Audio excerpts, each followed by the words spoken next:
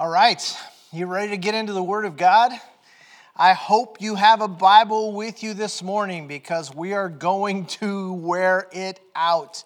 We're going to be looking at a bunch of passages together and thinking a lot about the church. Last week, we began this series on defining the church with really what amounts to a church history lesson. And I'm still patting myself on the back for getting through 2,000 years of church history in a matter of about 20 minutes. And hopefully some of that stuck with you as you think about this fact. Whatever has happened in the history of the church of Jesus Christ is alive and it is well. The church is still being used by God to change the world. And to the degree that we're going to continue to do that, we have to be in tune with becoming the kind of church that God always had in mind when he invented the church. So that's what we're going to start doing this morning. We're going to start really looking at how can we get a working definition of the church. And I should tell you right off the bat, we're not going to be giving you a textbook definition of the church that rivals all others. The idea, there's a lot of books that have been written on the church, and there's a lot of things that have been said about what makes up the church, what are the foundations of the church. We're not here to argue about the finer points of that. But what I do want to do is give us an overview of some of the most profound principles that are going to guide us as we seek to become the church that God has always had in mind for us to be. So this is not an exhaustive study. There's all kinds of books that have been written on this topic, and they all say a lot of different things. But the way I look at it, the Bible is the book. The Bible is the most valuable book that we have on the topic of what the church is. So we're going to try to get an overview of what the Bible says about the church. And I thought about how I can sort of illustrate this principle of these foundations of the church. And I was thinking, the church in a lot of ways is like this stool that I'm sitting on. It's a four-legged stool, right? Hopefully you can see that. It's got four legs. And we're going to be talking about four legs or pillars of the church today, because if you take away one of these legs, guess what happens to the stool? It falls over, and if you're sitting on it, you're going to fall over too. And so what we're trying to do is get a sense of, if we're going to be balanced as a church, what is that going to look like for us? And for our purposes this morning, we're going to talk about four legs or four pillars or four foundations, if you will, of the church. And those four are this: love, worship, unity, and ministry. Love, worship, unity, and ministry. And I want to tell you right now, if you're putting those things in your notes, don't number them.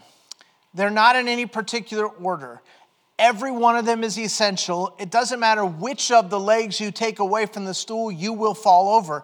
It just matters which direction you're going to fall when you fall. And so we can't take away any of those legs from the stool.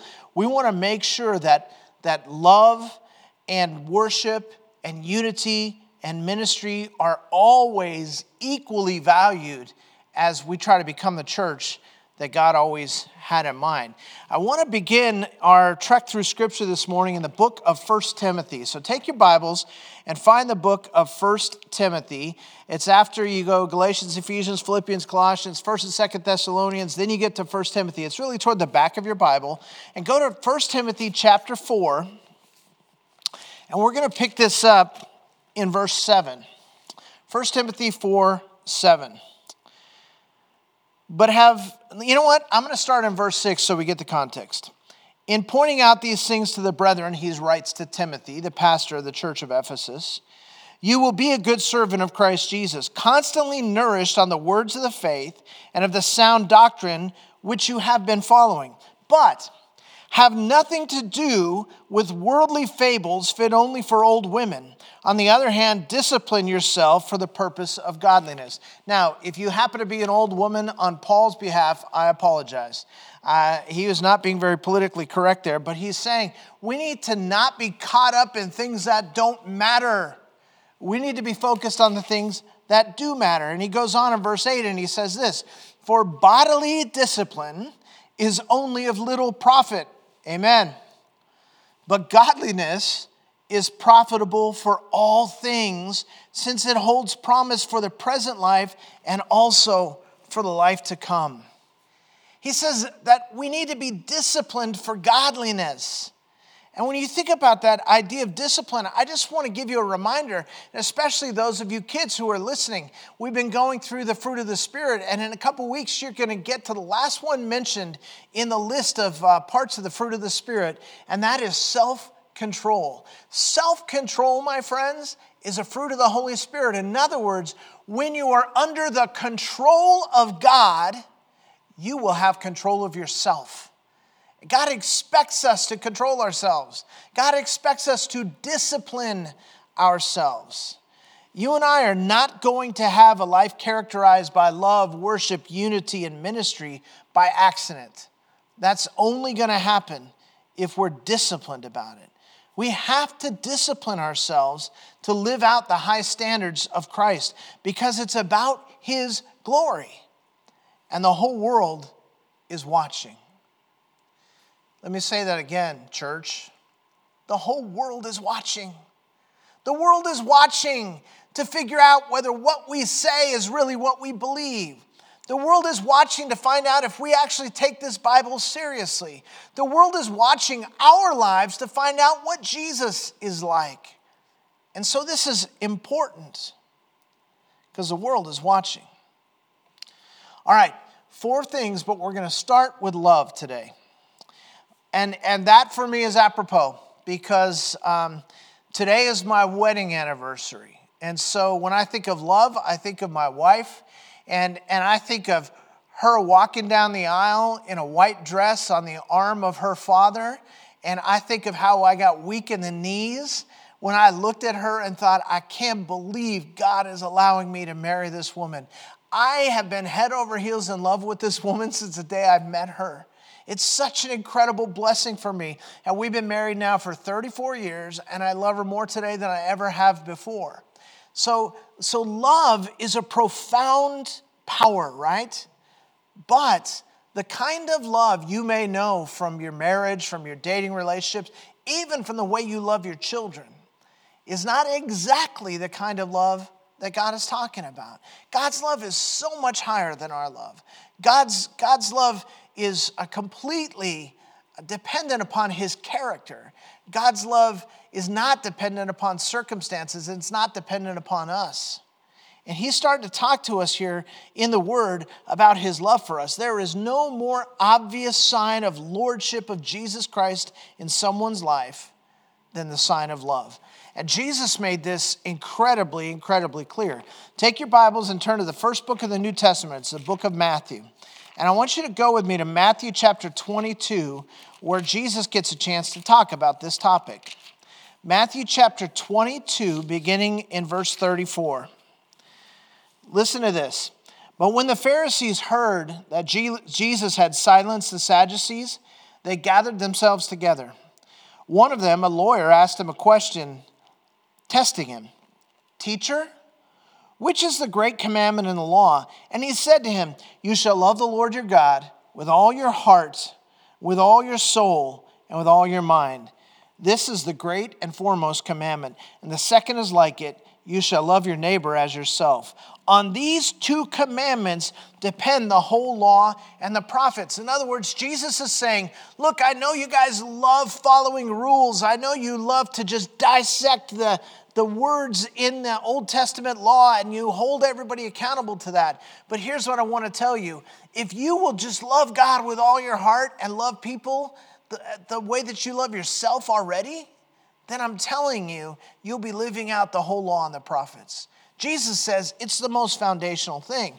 Now, over in the book of John, if you're in Matthew, just go 2 books to the right, or 3 books to the right, Matthew, Mark, Luke, John, and go to John chapter 13, and look at it in a different context. Again, this is Jesus speaking about this topic. John chapter 13 and verse 33. Little children, I'm with you a little while longer. You'll seek me, and as I said to the Jews, now I also say to you, where I am going, you cannot come. But before he goes, he wants to give them what they need in order to accomplish what the church is set out to accomplish. So here's what he says. Verse 34, a new commandment I give to you, that you love one another even as I have loved you, that you also love one another. By this all men will know that you are my disciples, if you have love for one another. By this will all men know that you're my disciples, if you have love for one another. In other words, what is the mark of being a follower of Jesus? Love.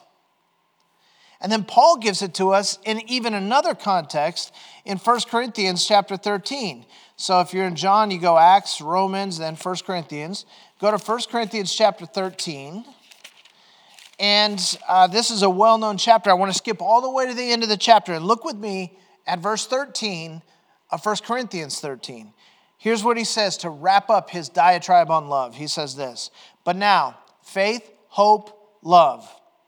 Abide these three, but the greatest of these is love. How important is love to us being the church that God always had in mind? It's so important that even when you put it up against faith and hope, he says these are the three things that should be true in the life of every Christian. Faith, hope, and love. How important is that? Faith. Without faith, it's impossible to please God. We come to salvation by faith. Faith is pretty important. Hope, nobody is going to even get up and move ahead into the next day without hope. Jesus is our hope, as Romans 5 explains to us. And he says, as important as those two things are, they're dwarfed by the importance of love.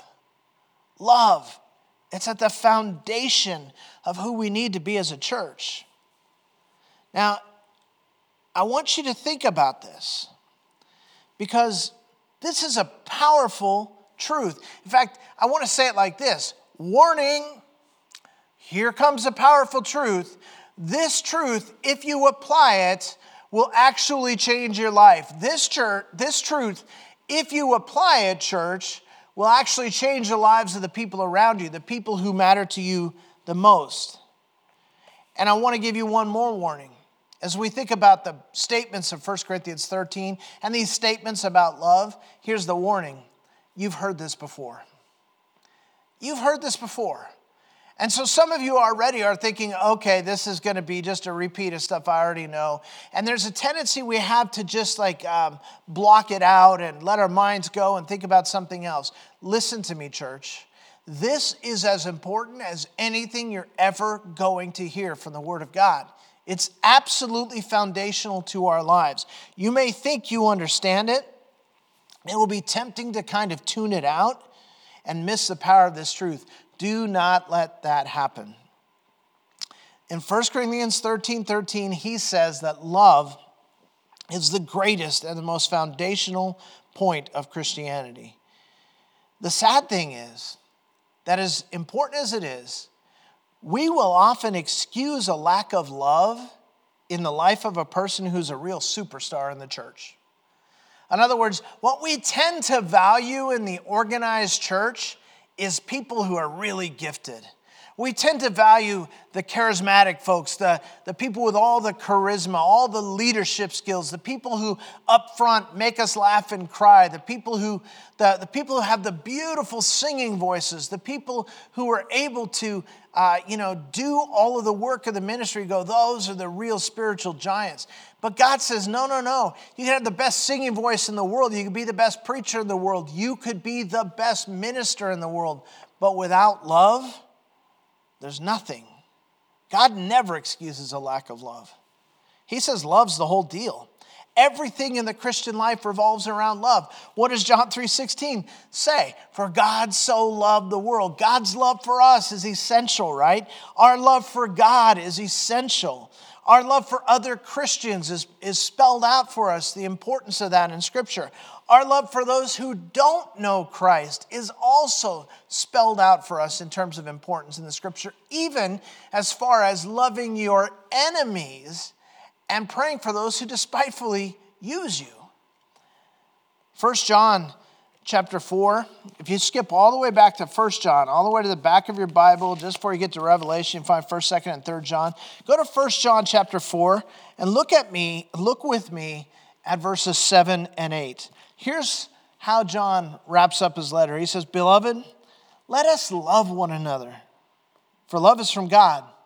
And everyone who loves is born of God and knows God. The one who does not love does not know God, for God is love." Since God is love, if your life is characterized by a lack of love, guess what's missing in your life? God. You may be right on all the big issues of doctrine. You may be great at arguing with people who disagree with you.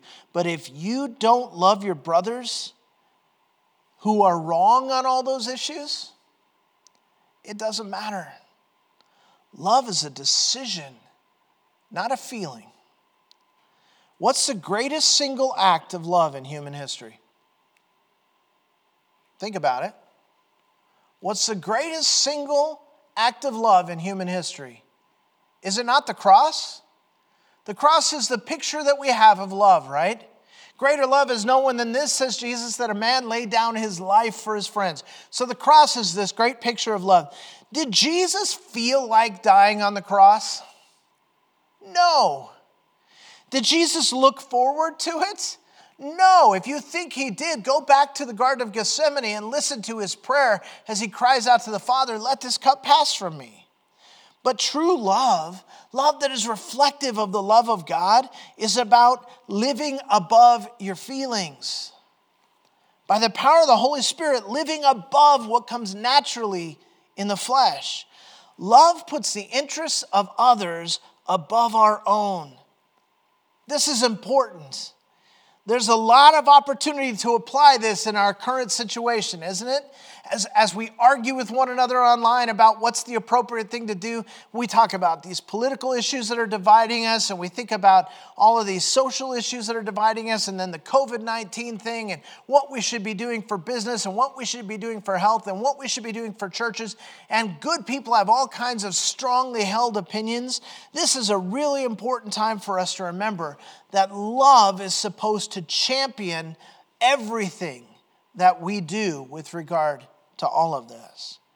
Again, Jesus is our great example. Let me take you back to John chapter 13. Gospel of John, chapter 13, and we're going to look at verses 1 through 4 together. Now, before the feast of the Passover, Jesus, knowing that his hour had come and that he would depart out of this world to the Father, having loved his own who were in the world, he loved them to the end. During supper, the devil, having already put into the heart of Judas Iscariot, the son of Simon, to betray him, Jesus, knowing that the Father had given all things into his hands and that he had come forth from God and was going back to God, got up from supper, laid aside his garments, taking a towel, he girded himself. And the rest of the story is Jesus scrubbing the filthy feet of his disciples. Now, how did Jesus humble himself to that point? Like, what could have possibly motivated him to show love to that degree? Well, it tells us in those first couple verses, he knew where he came from. He wasn't just hoping heaven was real. He knew that God was God. He knew his Father. He knew where he came from. He knew where he was going. And he knew how faithful the Father is. So it was putting trust in God that allowed him to lovingly serve others. He didn't fight for position or honor. He was trusting his Father for that. In Philippians 2, where it talks about how Jesus humbled himself by becoming a man and even humbled himself to the point of death on a cross. That whole section is followed by these words. For this reason also, God highly exalted him. He humbled himself to the point of death. Out of love, he served us. And the result was that his Father highly exalted him, made him the name which is above every name, that at his name every knee would bow and every tongue would confess that Jesus Christ is Lord. He trusted his Father enough to love. We need to be following that same example. Jesus could love sacrificially because he put his trust in the Father. How are you doing at that? In a time when the whole country, or the whole world, certainly the whole church, has strongly held opinions about the right course that we should be taking with regard to the whole COVID-19 situation. How badly do you really need it to go your way? As you're going to argue and debate with people, are you really going to insist that your opinion is the only one that could be right? Are you really going to come at people with the attitude that says, I'm right and you're wrong because I've got this group of experts, or I read this article online, or I heard this study? When the other people have the same kinds of experts, same kind of articles, same kind of studies. I mean, there's genuinely held disagreement on this. Are you going to fight and scratch to get your way? Or are you prepared to lay down your rights in order to love other people? Guys, it's such an incredible blessing that we live in this nation where we have a constitution that recognizes our God-given human rights. And yet, as followers of Christ, my rights are less important than glorifying God and loving other people. Are you prepared to lay down your rights in order to love other people? People in your community, people in your family, people in your church. Is it your opinion that matters most? Or is it the glory of God in your relationship with those you're trying to love? If there is one thing love cannot be, it's theoretical. Love is a verb, my friends.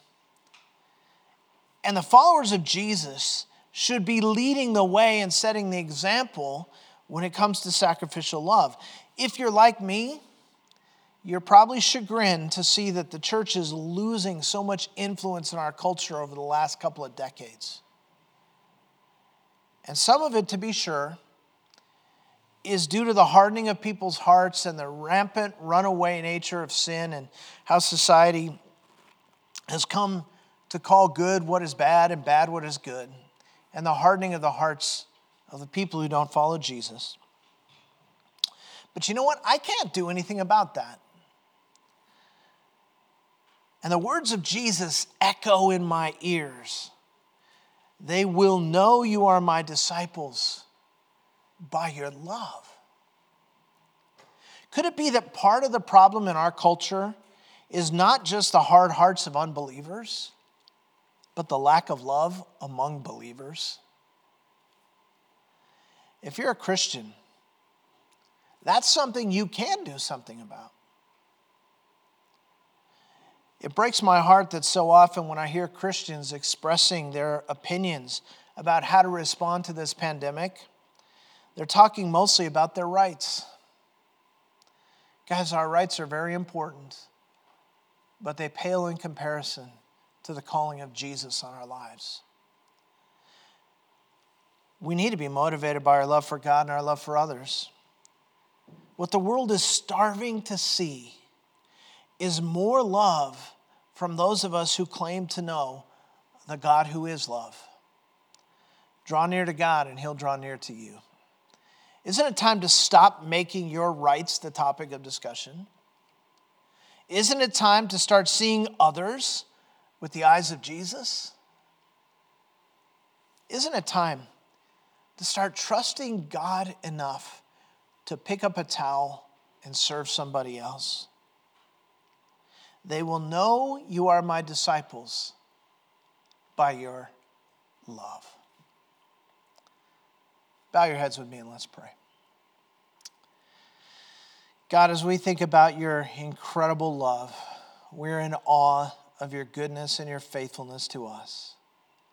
And Lord, we confess that as we try to chart a course through these uncharted territories, it's difficult for us to always know what to do and what to feel passionate about and what to act upon.